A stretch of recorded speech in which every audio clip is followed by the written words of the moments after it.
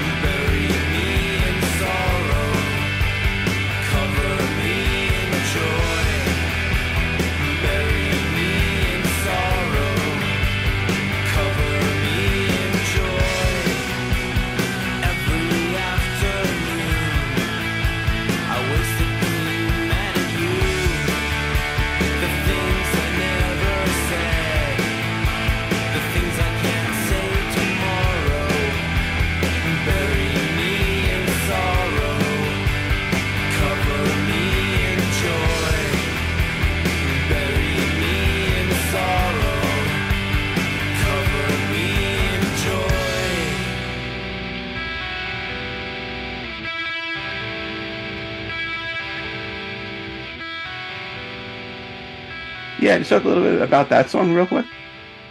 So Daniel wrote the lyrics of that one. Um, and Yeah, what can I say about the music? I mean, the guitar is a bit like a lot of the stuff that I liked at the time. We were really into, I mean, Sonic Youth was really the big deal at that point and had been for a few years. And something about their kind of like, clear but weird. You know what I mean by clear? It's like they weren't a particularly muddy band, Right. but the the world that they were working in sonically and harmonically was kind of muddy, but in a really good way. Like stuck between major and minor, stuck between harmonic and dissonant. Just this kind of bittersweet sweet spot. And Blonde Redhead too. who were a band who maybe sounded a little bit like Sonic Youth at first, and then found their own identity. Chavez was a big deal. Mhm. Um, to me, they were kind of my favorite band at the time. Anyway, I don't know why I'm talking about influences, but I was probably more clearly a product of influences then than I guess hopefully hopefully now. Um, and yeah,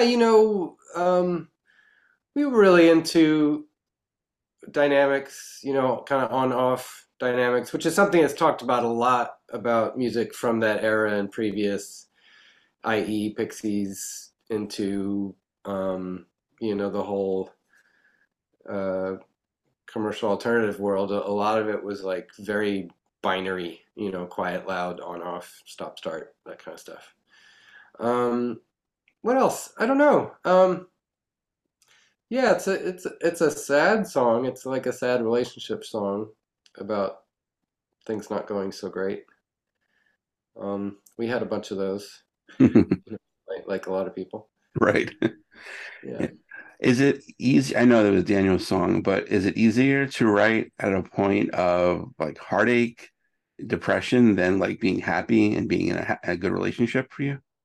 Mm, I think it probably was easier then when things were a bummer, and probably easier for me now when things are happy. Because I think now it's mostly about energy. I don't need the impetus to do it. I always loved making music, but like it was more mysterious then. I mean, it's equally mysterious now in terms of like what to do once I'm sitting down, but the sitting down is less mysterious now. It's like Right. not only is it technically my job, um, but I know it's going to be a positive experience. Whereas back then, it was a little hobby and I didn't know how it would go, and I probably had more imposter syndrome now. I don't have any less reason to. I probably had more imposter syndrome then. Right. Um, I have just as much reason to. Anybody does at any time. Like I have no idea what I'm doing. But um, whatever. I'm getting into the weeds here. Just to say, yeah, I think it was easier then because heartache, etc., is like can if you have somewhere where you put your energy and feelings, then heartache gives you like blind drive to create something because you need to get it out of your system or you need to do something to stop that hurt or distract you from it. Whereas now it's more just about energy and feeling good translates into energy, and energy translates into sitting down and doing what I love to do. I have ADD to a certain extent, and so um, being happy is a really good counterbalance to ADD because the happier I am, the more I clearly I remember what makes me happy, which is working. Right. You know, for a long time in my 20s and 30s and into my 40s, I thought I was lazy because I'd spent a lot of time wasting time. And I found that very confusing because it didn't make sense. Like, how could I be lazy? I love working. And then it was such a relief to realize I'm not lazy, I'm anxious. And that's easier because anxiety, I think, is easier to deal with. Because, there are some tried and true, well known things you can do, and even just taking a walk, all kinds of stuff. Whereas laziness, I found it seemed foreign to me. I didn't know what to do about it. Anyway, sorry. That answers probably not your question and probably answers questions you didn't ask. You know what? It's a great answer nonetheless. So it's really. So do you think then you kind of like now matured as a songwriter? As a person, yes. As a songwriter, who knows? I don't know. Right, right. Yeah. So can you relate to those songs that you like, that you wrote like 30 years ago? Yeah, I can. I find some of it kind of, yeah, I find some of it kind of cringy. Hmm. You know, there's, you know, I think now, if part of me, if some impetus in me is, I could qualify as, um, I can't think of any other word but pathetic. Right. Like some part of me is like really like not trying hard enough to just buck up or whatever, or self-pitying or something like that. At this point, I, I know to hide it because I don't even want to see it. I don't want to write it down. I don't want to sing it. I don't want to, I want to move on. I want to get past it. Whereas then, I think at much younger, it's like, I have an emotion. I'm going to express it. And there's no committee going like, well, how do you feel about sharing that? I didn't care. And in fact, of course, there was the thrill of sharing something weird and cringy. I remember two things. It was either Hollywood, the song on High Low, where I go, cool like the stars, sexy people in bars, which is a really cheesy line, except I meant it, And then I remember writing, I think it was Amateur off the Proximity Effect. You said I should get professional help. It always makes me cry. I know I'm just an amateur, but I've got to try. I think my roommate at the time, I was like saying that to myself. He's like, you're not actually gonna sing that or Right. record that, are you? And I remember feeling like encouraged by that. I was like, wow, if that's what you think, I'm definitely gonna do it because I enjoyed. It's not shock for shock value, but I thought if the nakedness of that is notable to somebody, maybe that's means something. That's interesting,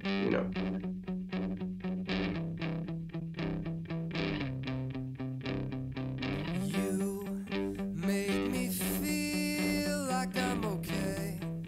I could be happy now. I can say, not run away, stupidly laughing. Wipe out all self-pity. It's slowing me down. Turn off feeling pretty. Dressing up, dressing down. I'll walk around the city out of my way, looking for something.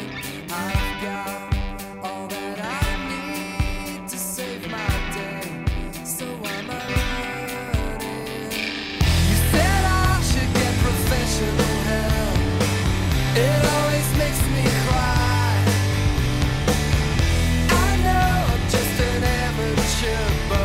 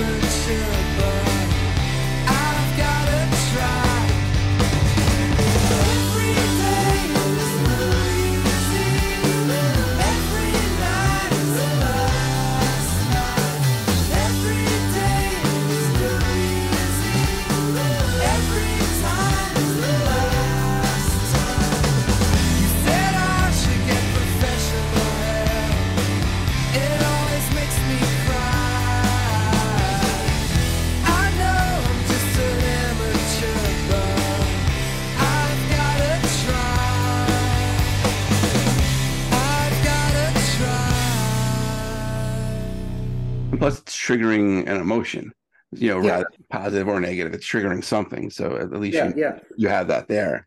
for sure. Absolutely. Early on, did you guys kind of get compared to Weezer? Well, we did definitely. You know, with I get it with reason, but too much. So the reasons would be Rick Ocasek, first of all. Right. Um, a kind of similarity. I wore my reading glasses sometimes on stage, maybe because I was reading the popular lyrics, or maybe because it was just one more level of armor in a place where I was felt vulnerable or something. So maybe there was like a look, um, and then there was like funny video, and I can see popular as being in the Weezer wheelhouse. I mean, ironically, and I'm just thinking this now for the first time, I think we sounded a little bit more like them a little bit later, but were compared to them at first. When I don't think High Low and the Blue album, I don't think aside from popular, I don't see it they have a lot in common at all. But I think they're great. But it was frustrating. We didn't enjoy that comparison particularly because Right. it felt reductive. Yeah. I think because you both had like, the breakout song with like Buddy Holly, and then you guys had Popular. But other Yeah, than that, I didn't see it. It just, yeah, it was a totally. quartet and Yeah. whatever. I know you spoke about this a lot, but how did the whole Rick Ocasek thing come about? Oh yeah. Well, so we were sitting on this version of High Low that we'd recorded for a label in Spain, and it didn't work out in the end. They wanted it. They wanted worldwide rights to it, but only had Spanish distribution. And even though we were super young, actually we weren't very young. We were 27, 28, but in terms of experience, we were super young. We still could realize that that was probably a bad idea. Um, so they were firm about it. They're like, it's the world or nothing, and so we're like, well, sorry. So we're just sitting on it, and I took the subway in New York, and Mitch Easter was Hmm. sitting like 10 feet away. Um, Mitch Easter, if listener, if you don't know, not only was he the main man of this incredible group called Let's Active, but he was a great producer and notably making producing the first two REM albums. Um, so anyway, a great person to give a record to, Right. and I was too shy. I didn't do it. And I was kicking myself just minutes later, getting off the subway. I was like, man, do not not do that again. And a couple of weeks later, I saw Rick Ocasek walking into a club I was leaving, the Knitting Factory. Um, I love the Cars, absolutely adored them. My older sister had all the records, and I thought the Weezer record sounded incredible. So I went up to him, and he was super nice. He's super, super friendly and warm. And I gave him a cassette, and I never expected to hear from him. The expression "I went out to dinner" on that. So Yeah. I went out to dinner on that story for a couple of weeks, just telling friends like, "You'll never Right. believe what I gave a tape to." But then, unbelievably, one day I came home and my roommate was like, "You should listen to the Answering Machine." I was Hmm. like, "Why?" And here was this message from him. So I went over to his house, and he was so nice. I sat and had coffee with him and with Paulina, who's super friendly and down to earth too. And then after a while, just chit chatting, we went down into a studio, and he sat down and said, "So, we sat on the sofa together." And he's like, "So, what is this tape?" And I said, "Well, it's this record, and we don't know what to do with it." And he said, "Well, you could put it out as is. It's really good," which is great to hear, Right. Of obviously. course. Yeah. He said really nice things, which I'll get back to. That was really significant for me. But he said, "You could put it out as is. But if you ever wanted to re-record these songs, I would love to produce it, and I'll be really cheap." And he said, "Do you have a record contract?" We said, "No, we don't." He said, "Keep my number." So, no, the only thing I was going to get back to is that, like, just this little moment when he's pouring the coffee and I'm sitting next to Paulina and she said, he really likes your phrasing. And just that little sentence, hearing that very kind thing from her that he'd said, it was just a big deal because, I wasn't particularly confident. And that was the first person outside our circle who'd ever said anything like that. Right. And actually, nobody in our circle had said it either, except I know clearly, Yeah. we wouldn't be playing together if the other guys didn't Right, like us to right. do it.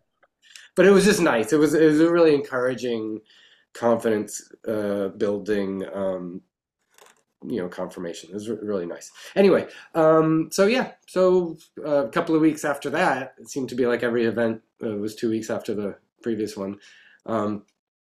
A guy came up to us after a show, a guy called Bobby McCain, and said he worked at a label called Number Six. And I thought Number Six was definitely on my radar because they put out a Dean Wareham 45, and also, especially, they'd put out a record by Unrest called Imperial FFRR. That was one of my favorites. So that was the dream. That's what we wanted, is some guy from a good indie label or woman to come up to us after a show and say that. But he called us the next day. He called me the next day and said, I didn't tell you my day job is at Elektra, and I gave your tape to a friend, Ben Weber, and Ben Weber took it to his boss. And I'm saying Ben Weber's name because he's actually our manager now. Okay. And a dear friend. But so Ben took it to his boss, an A&R guy there, who wanted to see us the very next afternoon and offered us a deal on the spot, which we turned down and thought about it for a few weeks, but then eventually did take it. And then Rick made the record.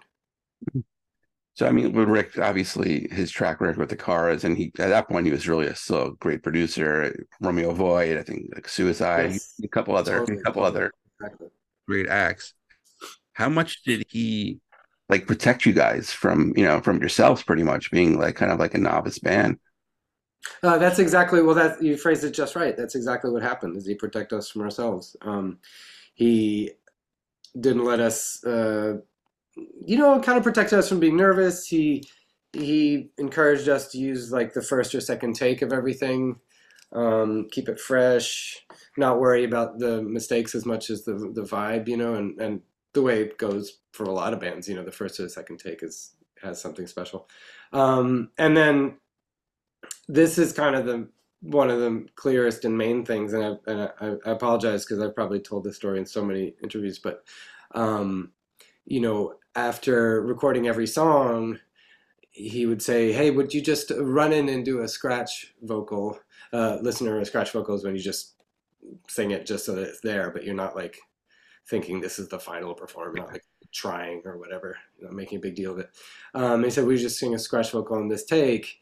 And I would do that. And he'd always say like, "Oh, just do one more." And I'd do one more. And then after whatever it was, a week, 10 days, I nervously said, "Rick, is it time to sing the record? Is it time to do the vocals?" He's like, "You're done. You did it already." Which was great. I mean, super, super slick. Yeah. Kind of discreet. It was great. It was, totally protecting us from ourselves. And also from the label, to be honest, because Elektra's a major, and this was the tail end. We didn't know it was the tail end, but it turned out to be the tail end of the really commercial alternative era, where like alternative bands were having really big hits. So, they were hoping for that and wanted to come down to the studio, and he wouldn't let them. Smart. Which was nice. Yeah. And that was great because, maybe somebody else wouldn't have had the authority or whatever, or the gravitas to convince them not to come down. But he was like, "Yeah, no way. You guys stay out of here." Yeah. And plus he has that track record, and, he's Rick Ocasek. So, he can do that. What was his initial thoughts of Popular?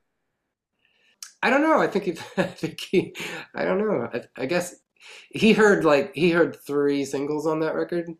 It was Popular and Zen Brain. But yeah, I guess he liked it. Yeah. Okay. Was it easy for you to like kind of memorize the lyrics? No. Hey, I got Penny. comes a time in every girl's life when she's really got to ask herself. Sometimes to ask herself, is she ready to be going steady? Don't faint that away. But I honestly believe that 1 month should be enough. Well, first of all, let's say you leave your name Johnny into and one day Johnny asks you to see you steady Johnny decide to 3 important rules for breaking up. Don't put off breaking up when you know you want to. Prolonging the situation only makes it worse. Tell him honestly, simply, kindly, but firmly. Don't make a big production. Don't make up an elaborate story. This will help you avoid a big tear-jerking scene. If you want to date other people, say so. Be prepared for the boy to feel hurt and rejected.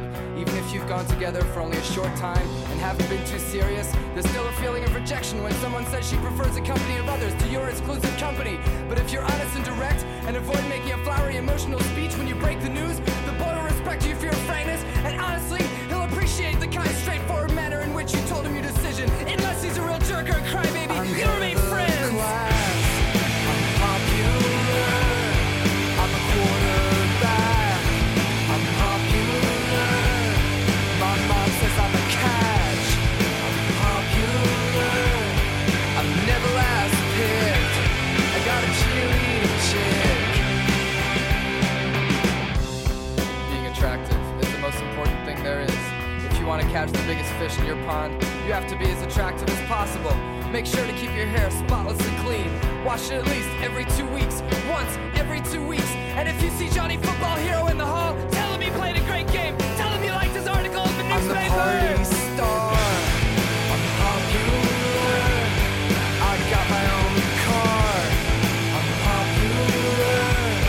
I'll never get caught. I'm popular. I make football bets. I'm the teacher's pet. I propose we support a 1-month limit on going steady. I think it would keep people more able to deal with weird situations and get to know more people. I think if you're ready to go out with Johnny, now's the time to tell him about your 1-month limit. He won't mind, he'll appreciate your fresh look on dating. And once you've dated someone else, you can date him again. I'm sure he'll like it, everyone will appreciate it. You're so novel, what a good idea. You can keep your time to yourself, you don't need date insurance. You can go out with whoever you want to. Every boy in the whole world can be yours. If you'll just listen to my plan, the teenage guide to popularity. I'm head of the class. I'm popular. I'm a quarterback. I'm popular. My mom says I'm a catch. I'm popular. I'm never last picked. I'm a cheerleading chick. I'm the party star. I'm popular. I got my own car. I'm popular. I'll never get caught. I'm popular. I'm the teacher's pet. I make football bets. No, I tell you what was even hard. No, it wasn't easy to memorize them, but what was even harder was to dissociate my right hand. I'm a righty, so my right hand is my picking hand. Dissociate from talking. Like, maybe that would be easy for a lot of people, but I found it difficult. So just a lot of time and a lot of practice. Right. And the video was shot in Bayonne High School, and people might not know that it's pretty popular high school for videos to get shot. Mariah Carey had a video shot there, I think, someday, and Jeremy, by Pearl Jam. So you're I didn't know that. Yeah, and I think My Bloody Valentine had a video shot there too. Really? No way. Yeah. So pretty good company. Yeah. That's cool. The background when you guys were performing on the field, were those like students? You mean the cheerleaders? The cheerleaders, the football players in the background. All students. That's that's awesome. That's the actual football team, and that was the actual cheerleading squad. Right. Yeah. Oh, that's great.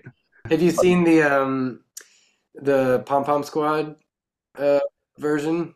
Because they did the same classroom and the same team. Right. I mean, not kids anymore, but same Yeah. team.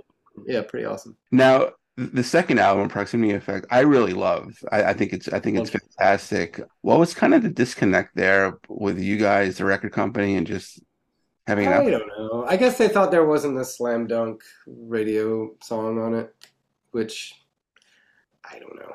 I thought Hyperspace would have been a great single. I'm with you on that. Very, very kind of you to say. I think so too.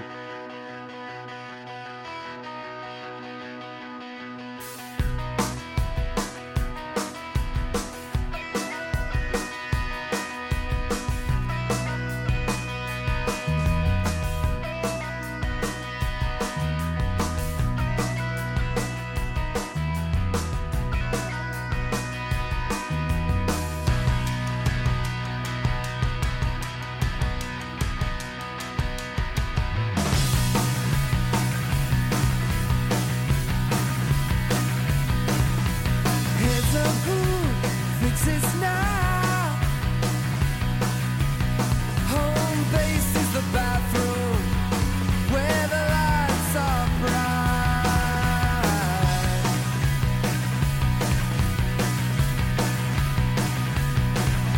It's never too late if you know how.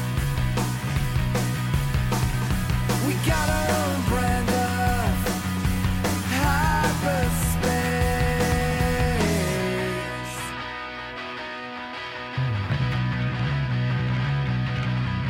You cannot change anyone. There is no peace. There's only sun.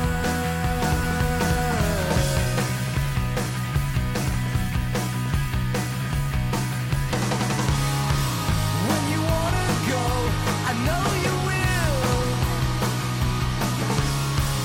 When you wanna go, I know you will. And I can see it all. And I'm okay. I wish there was another way.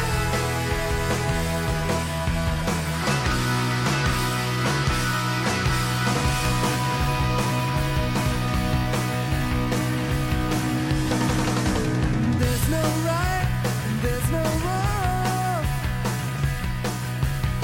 There's just a balance of the things you know.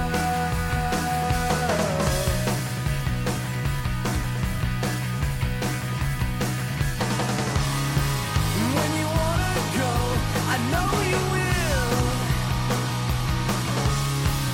When you wanna go, I know you will. And I can see it all.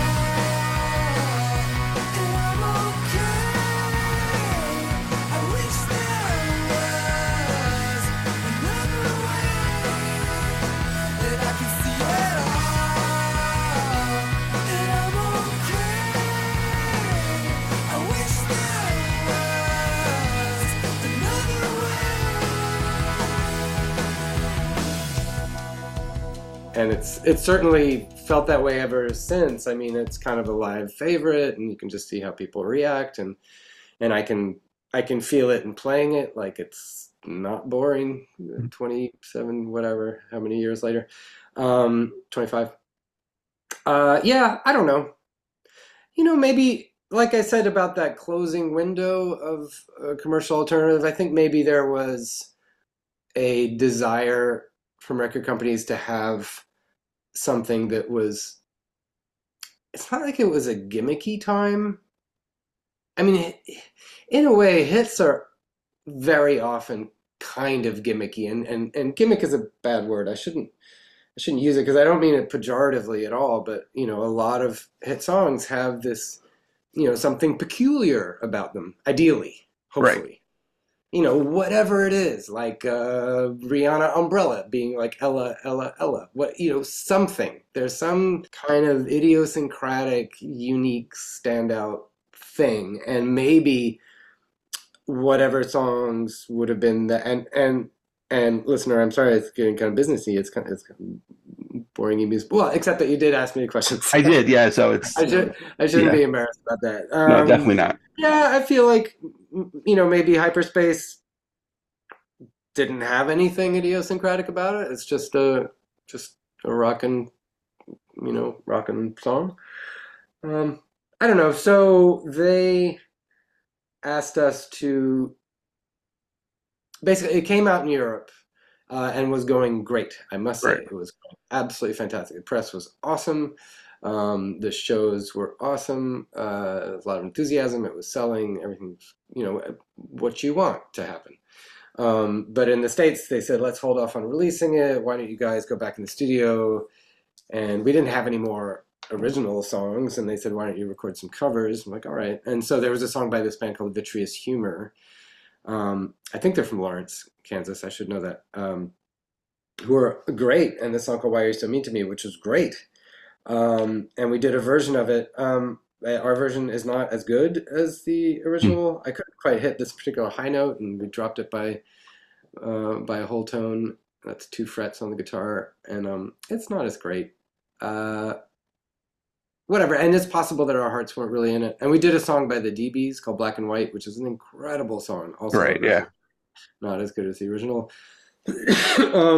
But so they test marketed that song, Why Are You So Mean to Me? And the jargon of the era, maybe this is still jargon, was it didn't get good phones.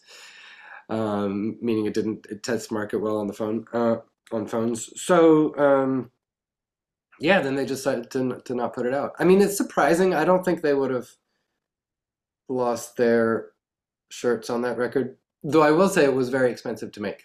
That was a pricey album. And I think part of that, it might partially be my fault because I had a feeling this was it. I didn't think we'd have a long ride there. Okay. And I mean, Daniel says that I said these kinds of things, so I don't exactly remember, but I must have. And I think I was like, doesn't matter what we spend, and also we may never get a chance to do this again. Right. So a lot of it was recorded at the power station in New York, and then we moved the whole operation out to Los Angeles, to Palindrome, which was also called Ideal Recording. So it's a place that Michael Beinhorn had put together with some money from Tuesday Night Music Club. Is that a Sheryl Crow record? And Fred Marr was friends with him and worked there a lot. And Fred Marr was the producer of the Proximity Effect. And we worked with him. Really, it's mostly because he made the first Luna record, Luna Park, that I really loved. But famously, he was Lou Reed's drummer at 17, and then produced New York, the Lou Reed record. And the other really notable thing that he did is he was the drummer and producer of Girlfriend, the Matthew Sweet record. Oh, okay. Anyway, so we were working with him, and he wanted to go out there. So we, 2 different studios, mastered by Bob Ludwig at Gateway. It was a pricey record. So the only reason I said that is because I wonder if some labels are like, we spent so much on this, if it's not going to be a guaranteed hit, we're going to cut our losses and not spend any more by releasing it or promoting it or whatever, making any videos or whatever. Which I always find to be comical. I mean, you already put the effort and money into it. You might as well see if you can get some returns out of it. Yeah, and right. And also, like, unfortunately, but I mean, that's the reality of business and capitalism, which I'm not against. I'm not against capitalism. I just think all the rules should be obeyed. Right. When people are going to like want to tear down the system, like I understand that, except that if companies paid taxes and regulators were allowed to regulate, etc., capitalism would be a lot less. I mean, if you could iron the corruption out of it, but of course that's pie in the sky, since we seem to love corruption.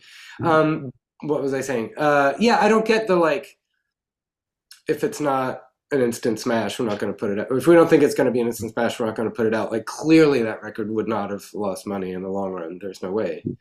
We're still selling copies of it, our tiny way, so it would still sell.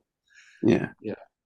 Now, usually, like, a band would get like a third album with the label. They'd say, okay, the second album, all right, fail, but they would like, all right, this is it, the third album. Whereas that would be nice. Yeah, it would be nice, but I'm sure. And I think you're right that it did used to be more like that for sure. I mean, when you look at track records of like, or the trajectories of bands from the 60s, 70s, and 80s, it's like people had a lot more patience then. It seemed like their first 5 records didn't do great, and then they hit pay dirt on number 6. Right? Exactly. Yeah. Right. Yeah. But I just want to sing out a couple of songs from Proximity Effect that I absolutely love. Mother's Day, which is great. And I love the line on your Star Wars sheets, you set the scene. Was she just seducing you, or did she want to scream? Yeah. Now, I love that song, and maybe because I'm Thank also you. a Star Wars freak as well, and had Star Wars sheets back when I was younger. But yeah, just the background behind that song.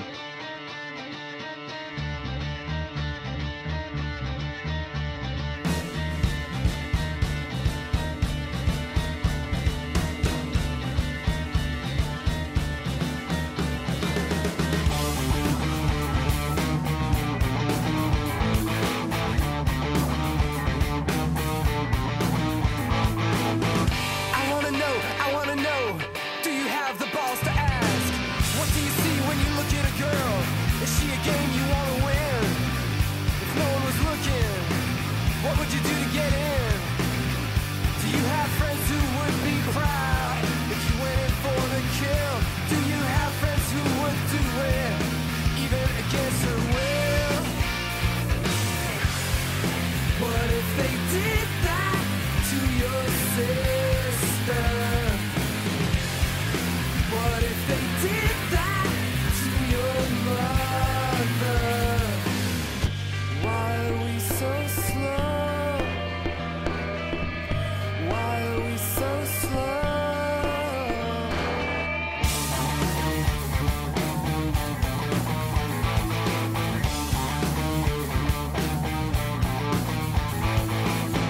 I bet you think you're such a hottie, but a body afraid is not a sexual body. What do you see when you look at a girl? Is she a game you wanna win? If no one was looking, what would you do to get in? Everybody's been laughed at and everybody's been left out, but it's no excuse to turn it around. No boy has the right to hold the girl down. What if they did that to your sister? What if they did that to your mother? What if they did that to your sister? What if they did that to your mom? On your Star Wars sheets, when you set the scene, was she seducing you? Or did she want to scream?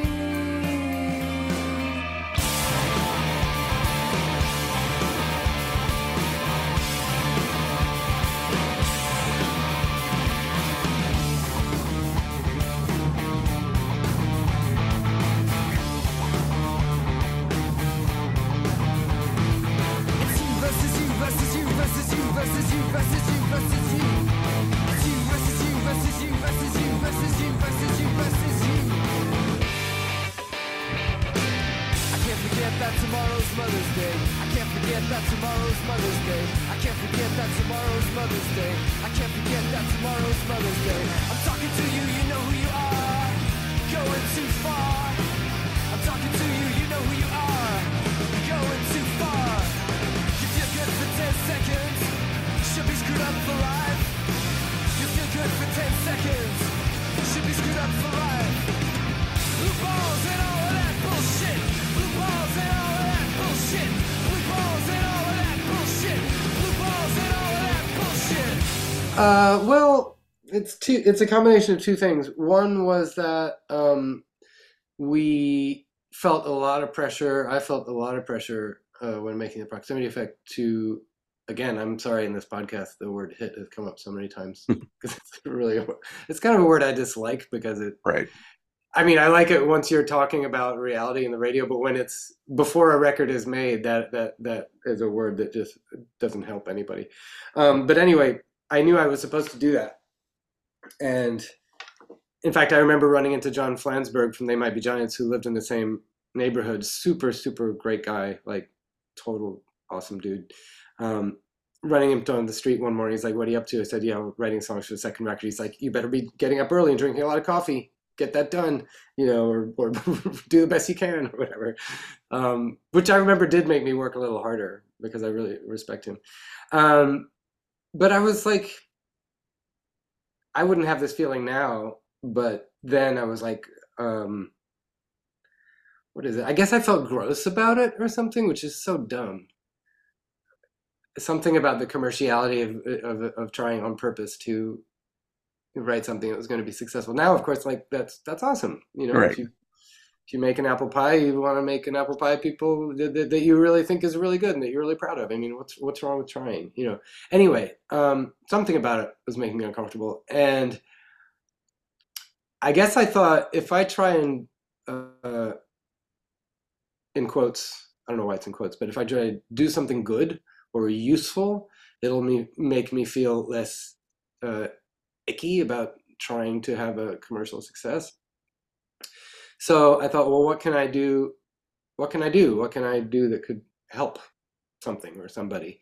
And it happened to be that very sadly, sadly because of the big picture of this, I had more than one girlfriend who had an experience with sexual violence in their past. Okay.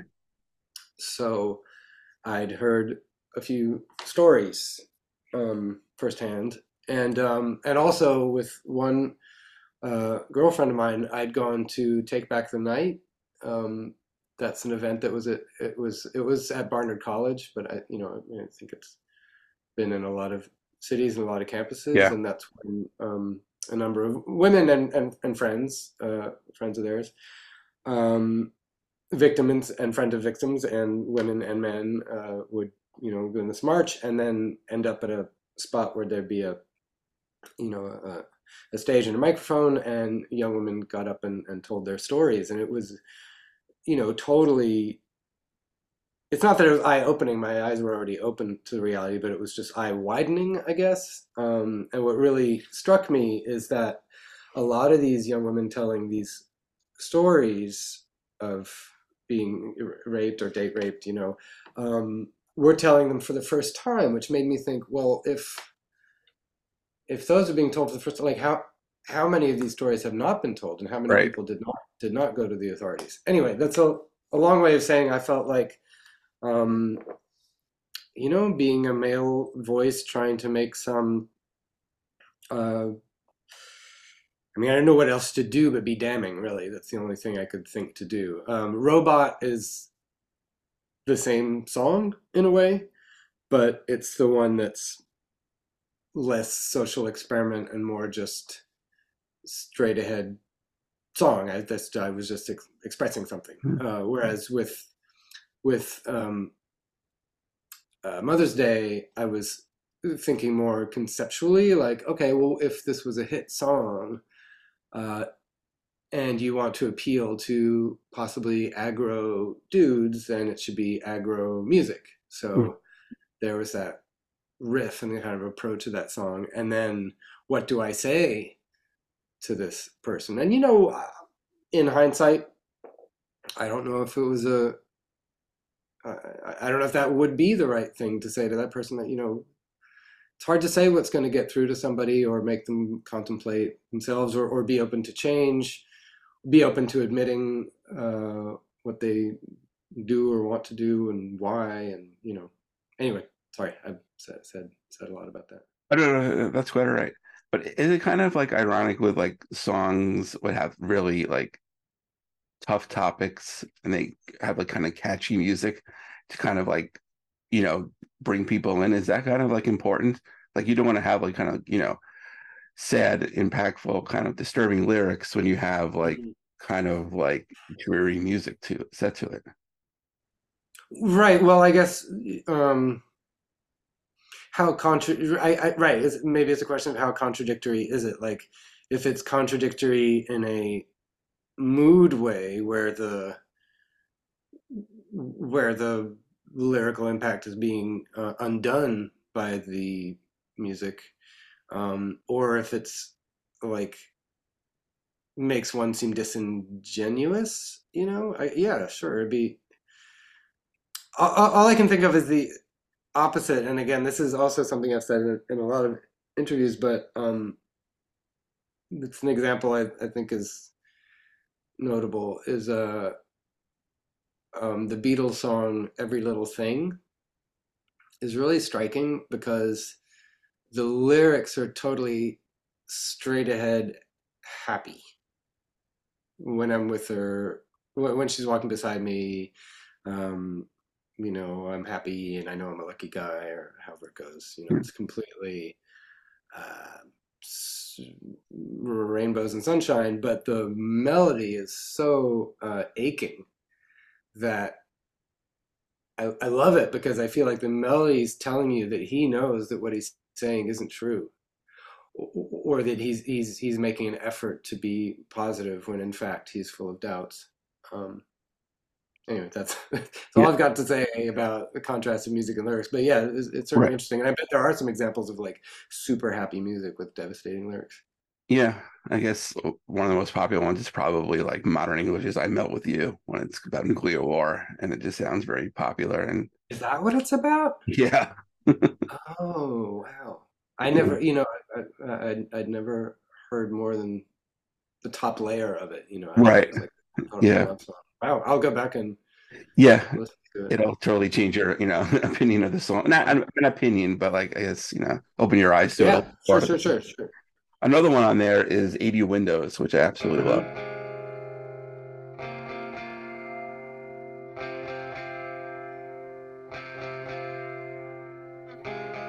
Clusters of people talking secretly to each other in a bar.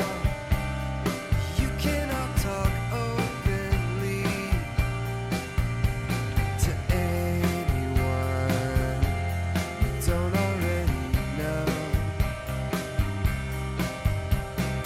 4-year-olds, they've got the right idea. They jump the line and hit it on the nose. When we sit and we get quiet, then we look and see who's home across the way. There are 80 windows we can see. It's Christmas time and they all have the same tree.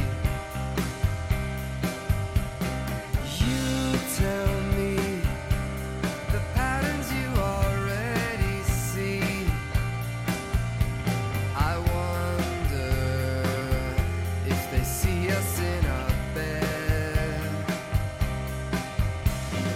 You said you like the one with the father who always eats with his son. I like the rose of lies because they keep me calm. I feel far away from you. So what else is new? The moon is closer to the sun than I am to anyone.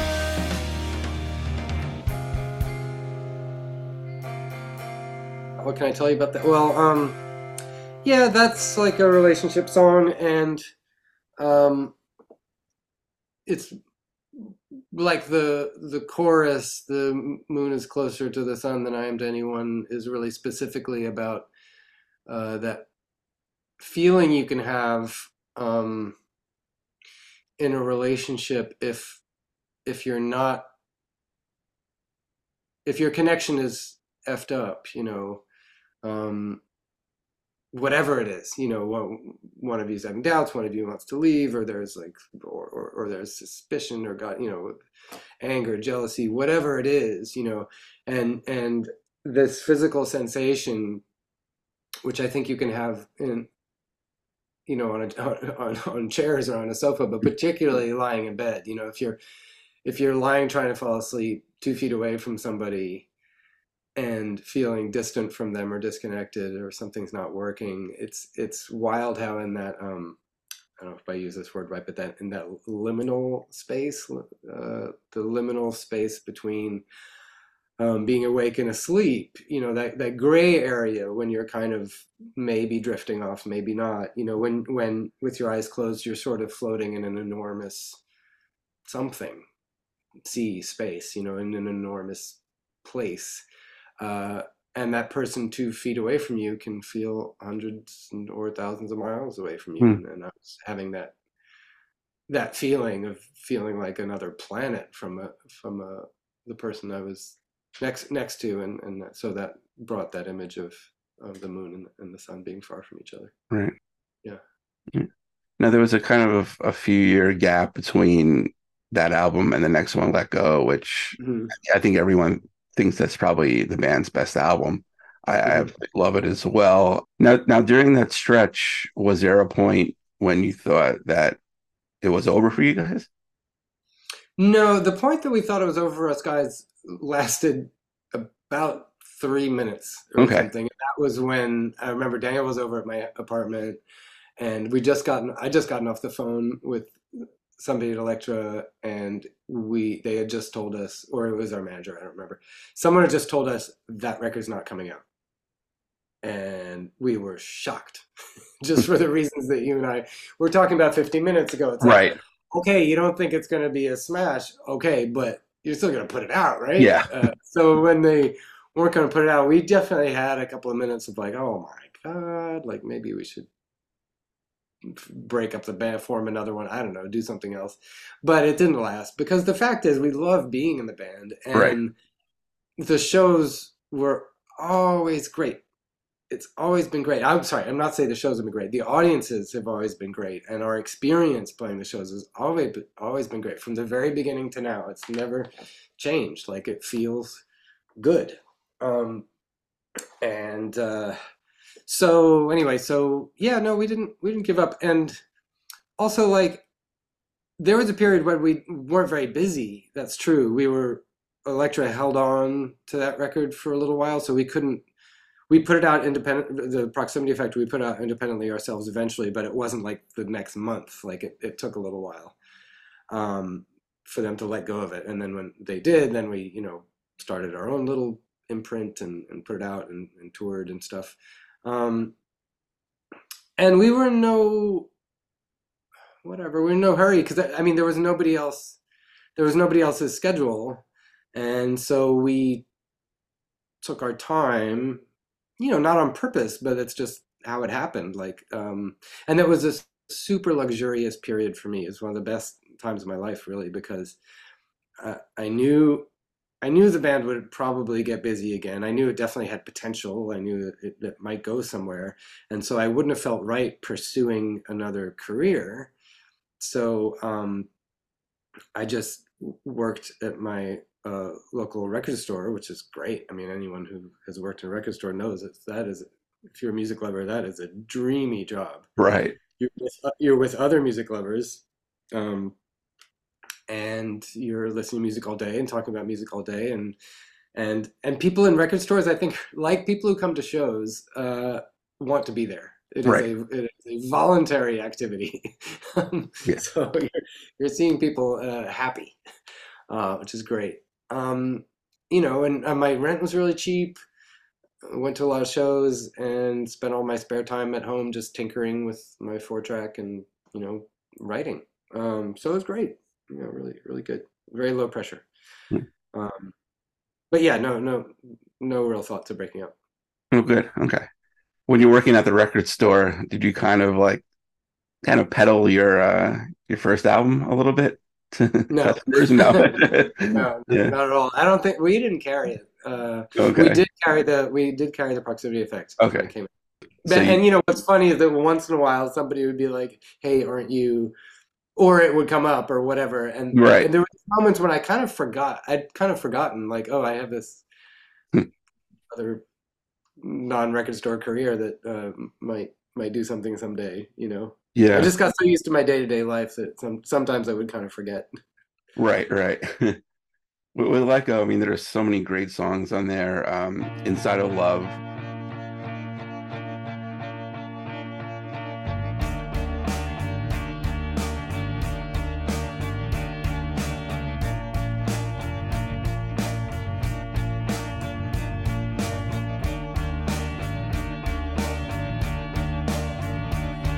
Watching terrible TV, it kills all thought.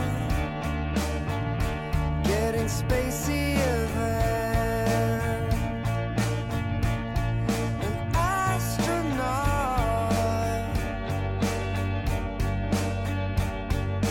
Making out with people I hardly know or like.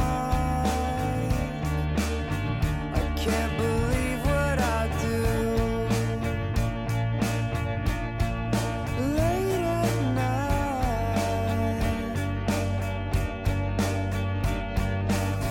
I wanna know what it's like on the inside of love. I'm standing at the gates, I see the beauty above.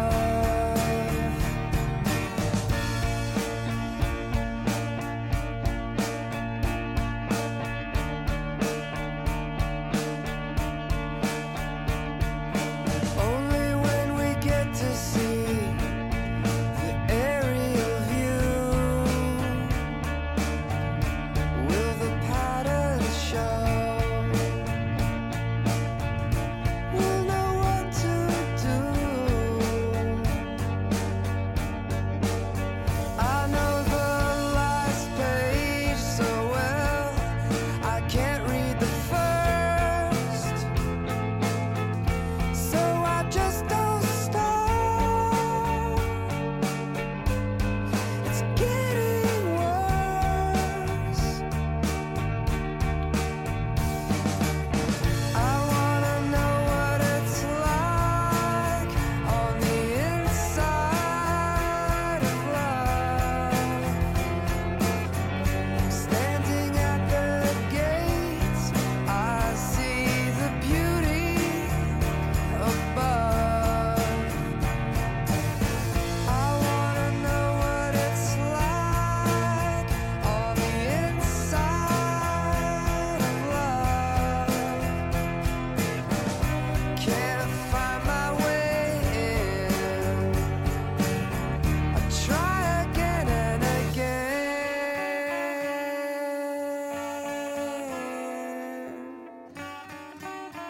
Which, I mean, it was in a lot, featured in some movies, TV shows. There was a show, Wonder Falls, that I was in. I absolutely loved that show. It was, short-lived, but also it was in One Tree Hill, I think, and a couple other things. But Paper Boats, I really, really enjoyed that song. And I live in Connecticut, but originally from, Queens, but I would commute every day and it would take the subway.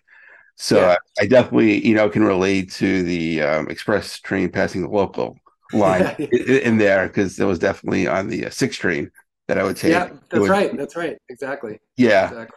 So so that was a great album. What were some of your like favorites from that? Oh, Blizzard 77, Okay. probably. Just I was a big Elliott Smith fan. Mhm. So I think that's probably why I had a guitar detuned, because he played in full drop D. If you're a non-guitarist, what it is, it means that all the strings are one step lower, one step being do, re, mi, from do to mi. Hmm. Is that right? No, from do to re, actually. That's Okay. one step. Do, re, so just that. Yeah. All tuned down that much. So just a little lower, a little looser. And I was sharing a hotel room in Amsterdam with Daniel. He was asleep, and I had this idea and went and wrote it in the bathroom, which kind of kept it kind of quiet. That's sort of what kept it an acoustic song, because it just felt like a quiet song.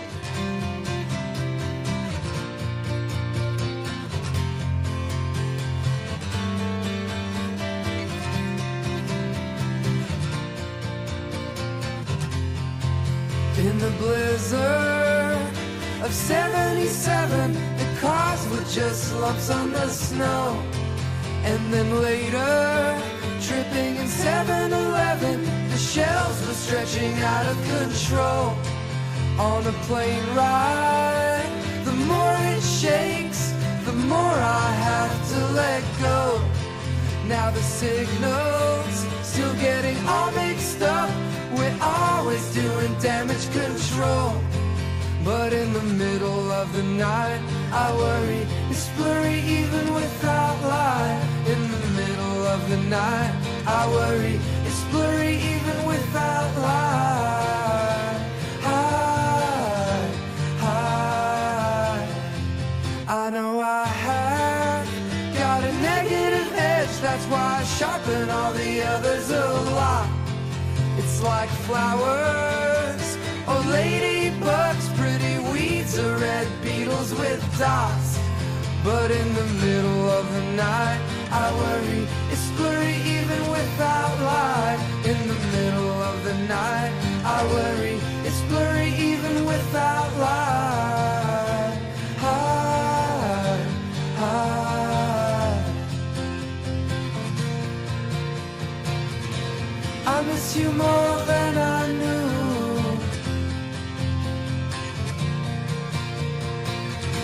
I miss you more than I knew. I miss you more than I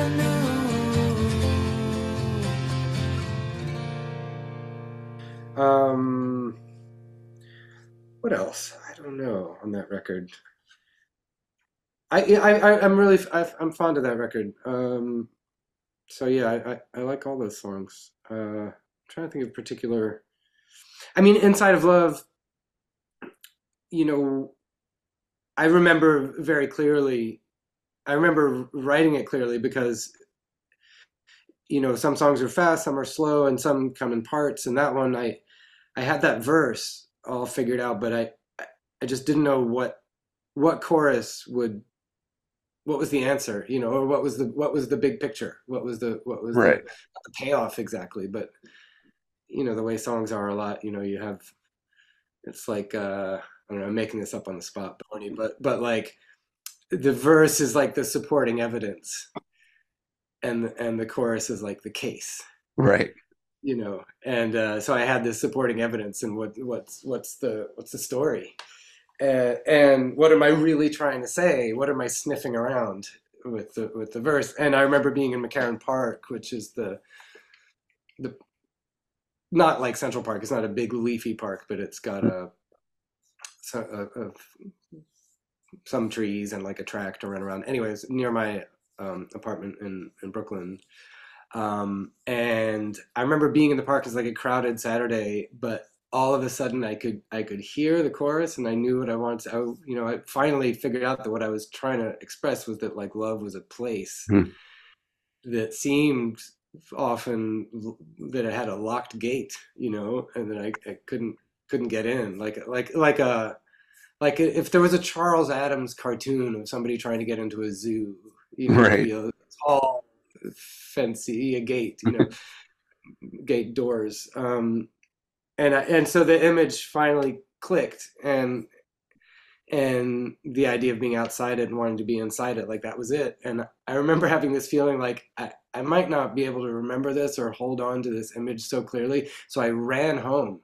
It was like 5 or 6 blocks, crowded, a lot of people going towards the park with coolers and stuff because it's a beautiful day. So I'm like swimming upstream against traffic, you know, just weaving in and out, running home because I wanted to get it down. So I'm very happy that it worked out. That I Right. didn't forget. Yeah. Good that you never, like short-term memory loss or whatnot. Right, or be like, whatever, I'll remember that later, get a hot dog. Yeah, You know? exactly. And that was obviously before having like a cell phone where you can just Yeah, oh yeah. up in the notes Yeah. section and you have That's it right. Yeah. Has your songwriting process changed like over the years? No. I mean, it's a bit more. I'm in more normal hours because I'm a family person. You know, I have a 6-year-old, and so there isn't any more just staying up all night doing it. Although, I mean, I will stay up late sometimes, but I really regret it Right. because I have to get up at 7 to get kiddo ready for school. So Yep. there's no sleeping till noon anymore. That's for sure. But you know, that's okay. That's good. It's good. It's a new stage of life. So there's a new Not a Surf record being mixed right now. Oh, good. And for a lot of those, most of the songs on this record I wrote at like 5 a.m. because couple of reasons, just like the peace of the early morning before anybody gets up. And also, like a lot of people, I have an inner critic. And like for a lot of people, my inner critic is particularly, has a trigger finger and will shoot stuff down really fast. And that's hard, you know, it's hard to get around that. And it's hard to sometimes feel free around that. But I noticed that if I got up really early, this will sound corny, but it's really true, is that it feels like my inner critic is asleep. And I feel much freer and will write anything down. It's not that anything, I don't mean it's gobbledygook. I mean, like, I'll pursue an idea and I'll see it through. Not a whole song necessarily, but like a whole little paragraph, you know, if like fleshing out an idea, I'll see it through before deciding prematurely that it's not any good. So that's really good. And I think part of that is because the concept of wasted time, which is, I find so damaging. And I worry about it all the time. I constantly think I've wasted time, and oh my Right. God, you know, once I get going on something, I'm like, Jesus, why didn't I start 4 hours ago? You know, always beating myself up. What's so great about the early morning is that there's no such thing as wasted time, because the day hasn't even started. It's all free. It's Right. all, you're, you know, it's not on credit. It's just abundantly there to be used. Yeah, I've wasted plenty of time, which is, you know, unfortunate. You just try to deal with it. And Yeah. it's tough sometimes. It is, for sure. For sure. And of course, it feels like worrying about wasted time is a waste of time. And that's, it's just like when you don't have much time to sleep, but then you can't fall asleep because you're worried about how tired you're going to be. Oh my Yep. God, we're so dumb. I know. Yep, that's pretty much me every night. Yeah. Yeah. The follow-up that had Always Love, which absolutely, it's a fantastic song, very Thank you. inspiring as well. Background behind that one?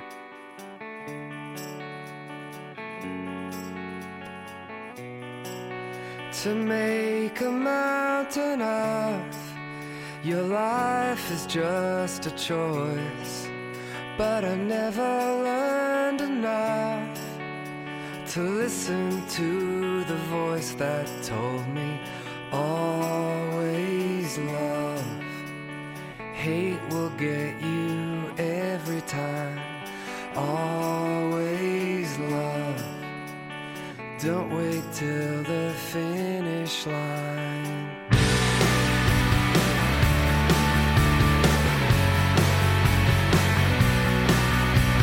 Slow demands come round, squeeze the air and keep the rest out. It helps to write it down, even when you then cross it out. But always love, hate will get you every time.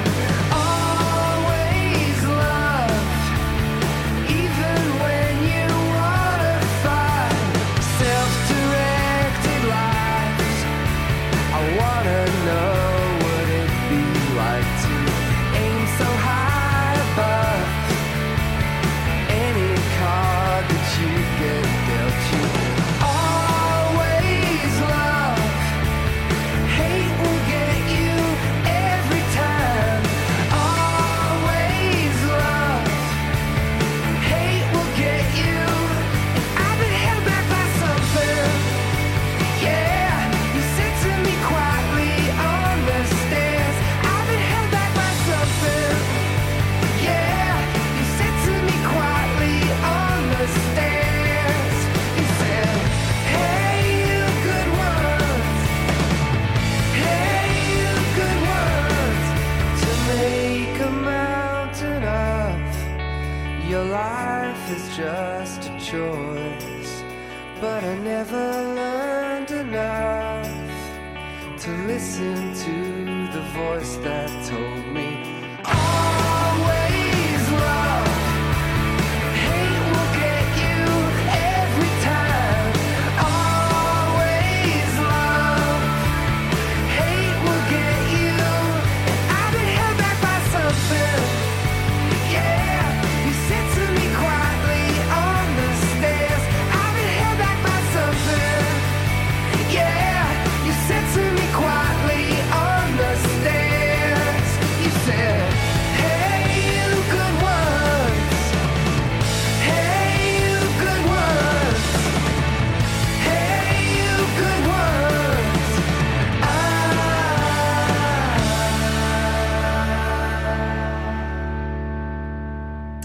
Yeah, that was I was having a kind of a conflict with somebody, and there was some like resentment and anger and stuff, and didn't feel good. I hate fighting. I'm Yeah. super non-confrontational. But anyway, that was making me sad. But Ira came over. We were gonna just like kick some ideas around. It was a beautiful day. Like you're Connecticut, right? So like a truly beautiful Northeast spring day, Right.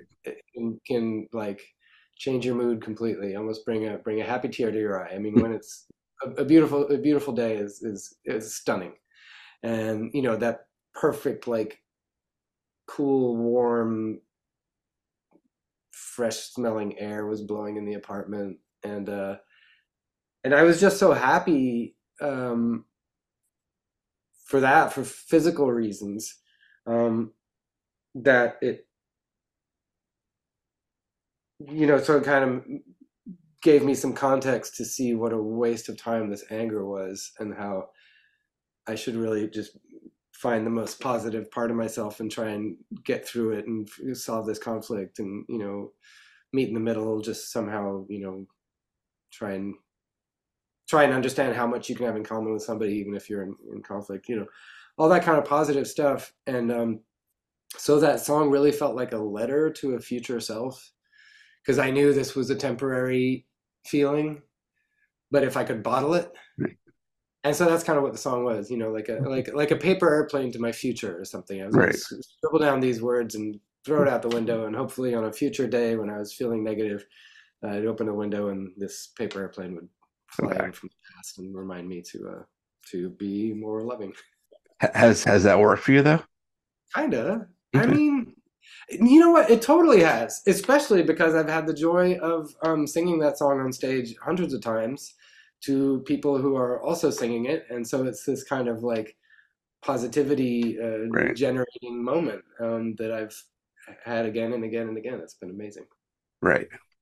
Yeah. And you released an amazing covers album, If I Have a Wi-Fi, and I recently saw Depeche Mode in concert, and I absolutely love your cover of Enjoy the Silence. And I like covers that are different from the original.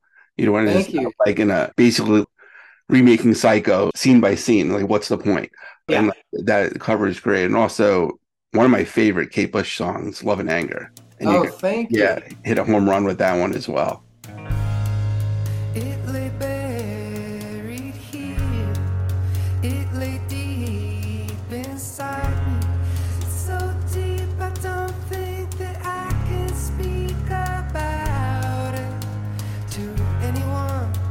Could take me all my life, but it would only take a moment to tell you what I'm feeling. But I don't know if I'm ready yet. You come walking into this room like you're walking into my arms. And what would I do without you? Take away the love and the anger, and a little piece of hope holding us together. Looking for a moment that'll never happen. Living in the gap between past and future. Take away the stone and the timber, and a little piece of rope won't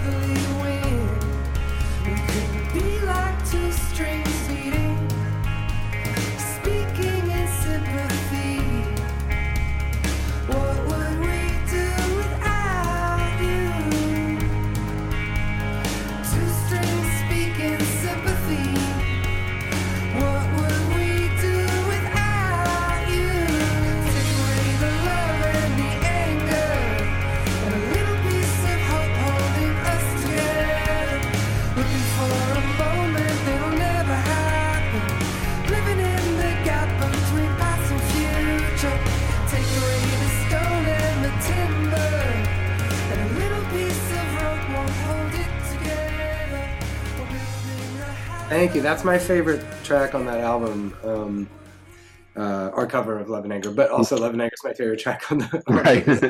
Yeah. Central World as well.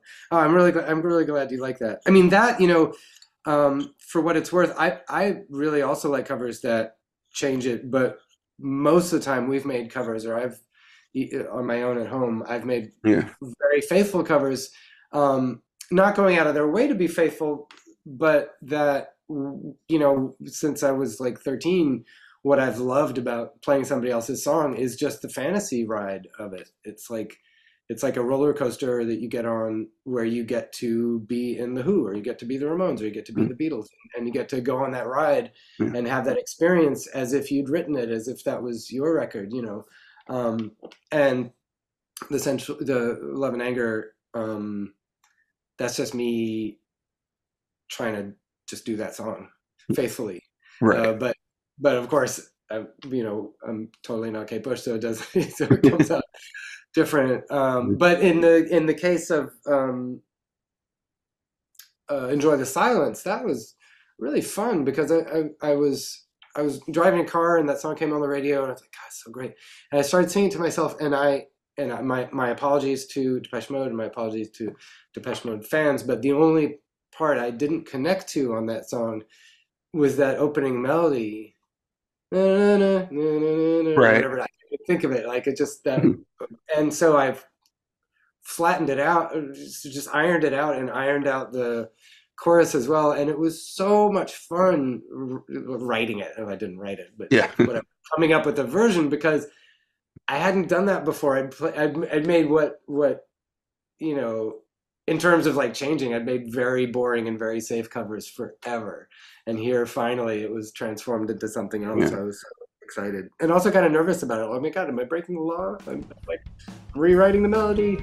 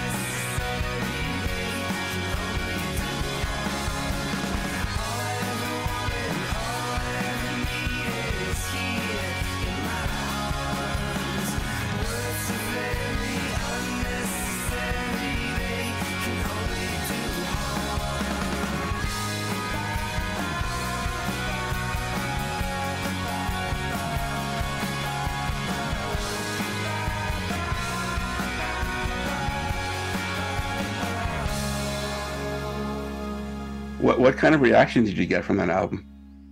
Really good. Yeah. Yeah. People seem to dig it. Yeah. It was probably kind of a stopgap. Probably, I think, maybe I was having writer's block, like just, we're moving too slow, which I definitely do sometimes, and so it might have been that, like, our manager and us were probably like, well, shit, we don't have a new record. We got to do something. Yeah. Yeah, I really enjoyed making that. Right. And then you had another. And, I'm sorry. Just to say, no. It's also our keyboard player, Louis Lino. We love working with so much. I mean, now he's our keyboard player, but at the time was just playing with us sometimes. But he had a new studio that he built in Austin, Texas, and we really love working with him. So making that covers record was kind of also an excuse to go down to. Right.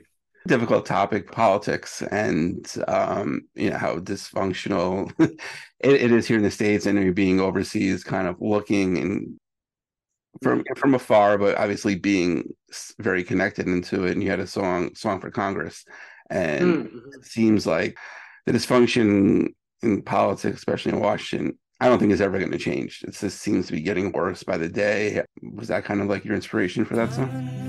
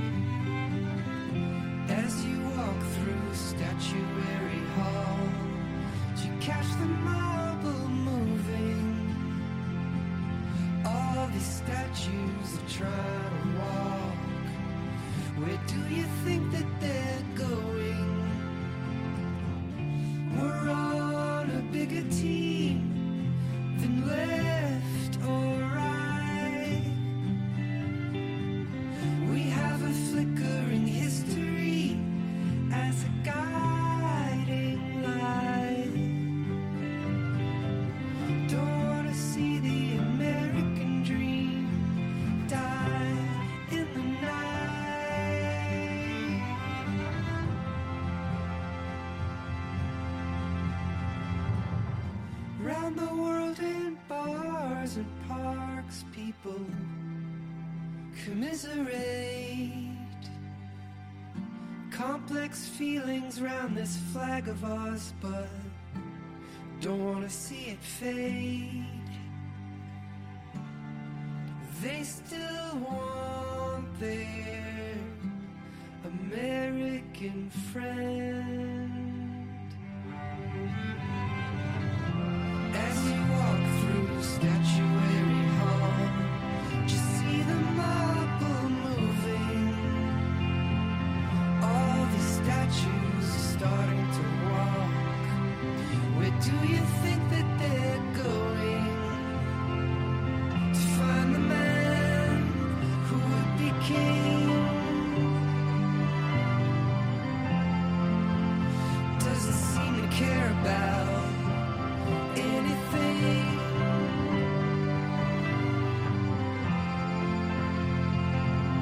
Now's the time to do something. Do we dare look away, shut our eyes as we slide into the dark? Now's the time to do something. When we're all looking back, we will cry when we see what we have done. Now's the time to say something. Families split up,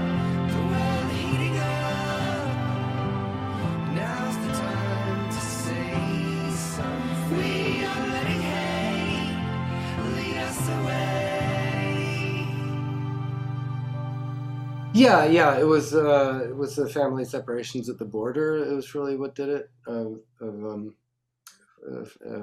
Mexican immigrant families, and feeling just really distressed about it, and calling my Congress people, and leaving messages, and then again, it's like back with Mother's Day, like what can I do that's useful, and Song for Congress came about like that, like thinking what can I do useful. Well, what do I do? I write songs sometimes and sing them. So what would I sing to a congressperson if I was in their office? And that's how that came about. Yeah, I hear you that maybe it's never going to change. I have nothing smart to say, but a lot of people have a lot of smart things to say, and a lot of it seems to revolve around how communication is changing, and how information, the way it's spread, is changing, and the speed of information spreading, and this speed of people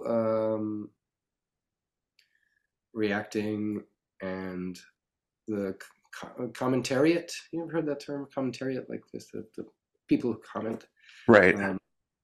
And how I have this corny, naive thought, which I have very often, which is about how important creativity is, and how important art programs, music, sculpture, painting, whatever, dance programs in schools are, because if people get to, I think if people get to be creative, it helps them with their sense of identity, and if they have a solid sense of identity, then they might not feel like they're reaching for, that they need to reach and adopt some other identity. And I'm so afraid of whether it's Q, or whether it's the big lie,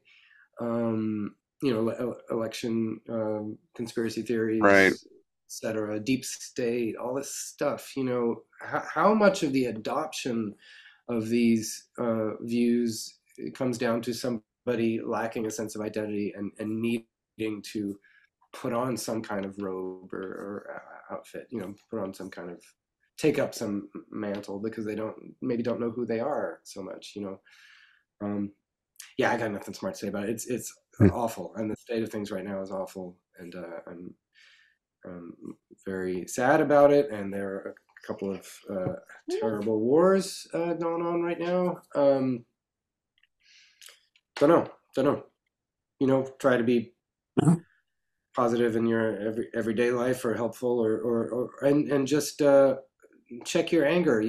I feel like anger and hatred is like the genie you can't put back in the bottle a lot, and it gets out, and then it catches on, and we can't take it back, and it's just terrible.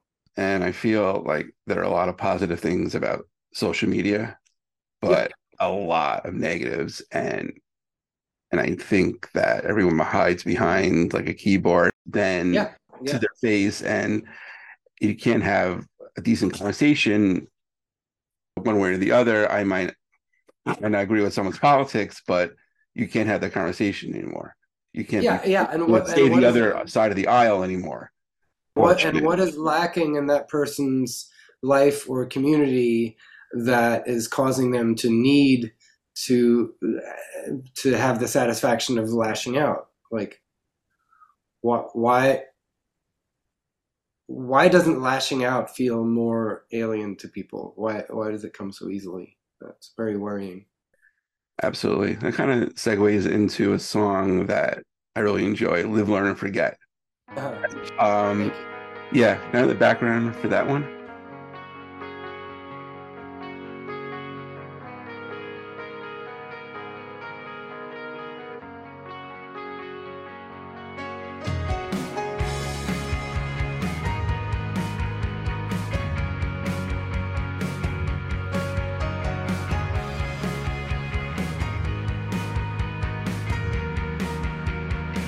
I used to sing about love, falling in and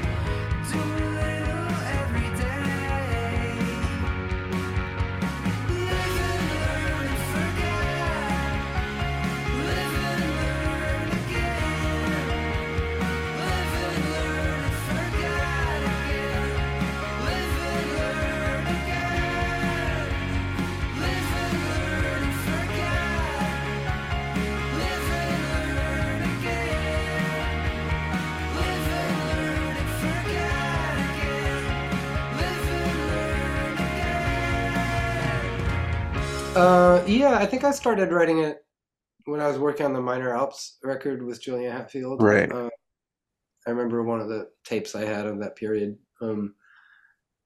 Yeah, well, it's just the frustration of realizing, or the frustration of like learning a lesson and being like, oh yeah, I learned this one before. I just forgot and blew it again and relearned the lesson and just seeing that cycle in myself or around of like living and learning and forgetting and then having to live again, live and learn again and make the mistake again and what do you do? What do you do? How do Right. you like short circuit that? Sorry, or fix that short circuit, whatever. I don't know what to do with that metaphor, but yeah, how do you get away from that? How do you? There's this expression I keep on meaning to turn it into a song title or album title or a lyric or whatever. I hope I do one day, but it's basically like, if I knew now what I know now. You know, when we're always like, if I knew then what I know I know now. now. Right. If you go back to kindergarten, but have the brains you have now, whatever. Of course. But if only I could have the brains I have now. Now. Right. Like if I could access, because somewhere in you, you know, as you're like blowing it or making X mistake again, like clearly the knowledge to not do that. Yeah, exactly. Not waste that time or to not, you know, whatever it is in your brain. Yeah. Just in a trunk. Right, exactly. Right. You know, keep your good shit out, put your bad shit in the trunk, and buy a big long table in your brain and lay out all the good stuff. So get some desk lamps around and light. Exactly. Comfortable chairs. You can sit at different areas of the table, like easy access. Where are my best instincts? Let me keep them on display. Right. Exactly. And sometimes at that moment you can't find the key. It's hoping trunk. No, it's good. It's you know what your key. You know what I found. Here's a living and learning and forgetting thing is that usually when I can't find my keys, they're usually under my bag on a bed or on a table or on. You know, it's like I put my keys down and then I put my bag down and I put my coat down and they're covering the keys. They're very under there. Right. Yeah. That's why it's so important, I guess, to have duplicates. Yes. And I'm so glad you mentioned Minor Alps because I love the project you and Juliana did. And Thank you. Yeah, I guess did it kind of start with "I Want to Take You Home" from the B-Sides album? Yeah, it did. It started with that, and I sang on her song "Beautiful Girl," on "How to Walk Away."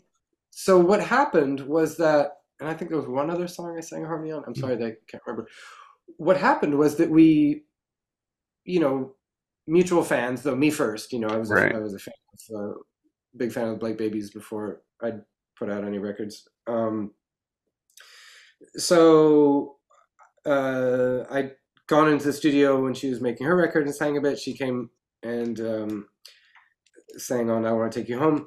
But the genesis of the band is actually that she was playing a show in New York and asked if I would come up on stage and sing a couple of the harmonies from the record. And so we needed to practice them. So she grabbed an electric guitar and we went down into the stairwell of this club. I can't remember where it was. Joe's Pub maybe. And you know, an electric guitar, even not plugged in, makes a little bit of noise, and particularly if you're somewhere quiet, like the stairwell at the bottom of the building. So we went over the songs, and the thing is, we'd never sung together. Okay. And when we sang together, we were immediately, both of us, like, hey, that's a great combination. That's really good. And not only did we love harmonizing, but, and this is a particular thing, is that we really enjoyed singing in unison, singing the same note. And singing in unison with somebody is usually pretty hard because they're singing the same note you're singing. So what you're hearing yourself do can be confused with what they're doing, and you need to hear yourself so that you can adjust and so that you can, you can drive, flat or sharp, and find the middle and stay in the middle of the right note. So it can be hard to sing with somebody else, but there's something about our two voices that we manage to both hear through them or hear through the other person. I don't know what, it's the sonic quality of the two. They kind of match up in a way that makes singing the same note really easy. Anyway, so this is a very long-winded way of saying that the sound in that stairwell made us think we should make a record. Right. Yeah. That was definitely a great choice. Yeah, thanks. Yeah, right. And I'll leave you with this. Do you remember where you were the first time you heard, I guess, would be popular on the radio? Yeah, we were. I was with the band, and we were in a van, and we were heading to, I don't remember, maybe we were playing a show at Wetlands or something, and our first record was a long way from coming out. That song, unfortunately, ended up on the radio way ahead of the record being in stores, Right. which is not exactly what you want to happen, but it did. Because it was on a little CMJ compilation, and then all of a sudden was on K-Rock. And anyway, sorry. Yeah, so I heard it in the van. We freaked out. It was so much fun. Right. Such a happy, surreal moment. Yeah. Yeah, that's awesome. But Matthew, I can't wait to hear the new album. Any idea when it's coming out? I don't know. I Okay. can never predict these things, but it is getting finished, and I'm very psyched, and I can't wait for you to hear it. No, that's great. And thank you so much for your time today. I really appreciate it. Yeah, thank you. Thanks for having me. All the best.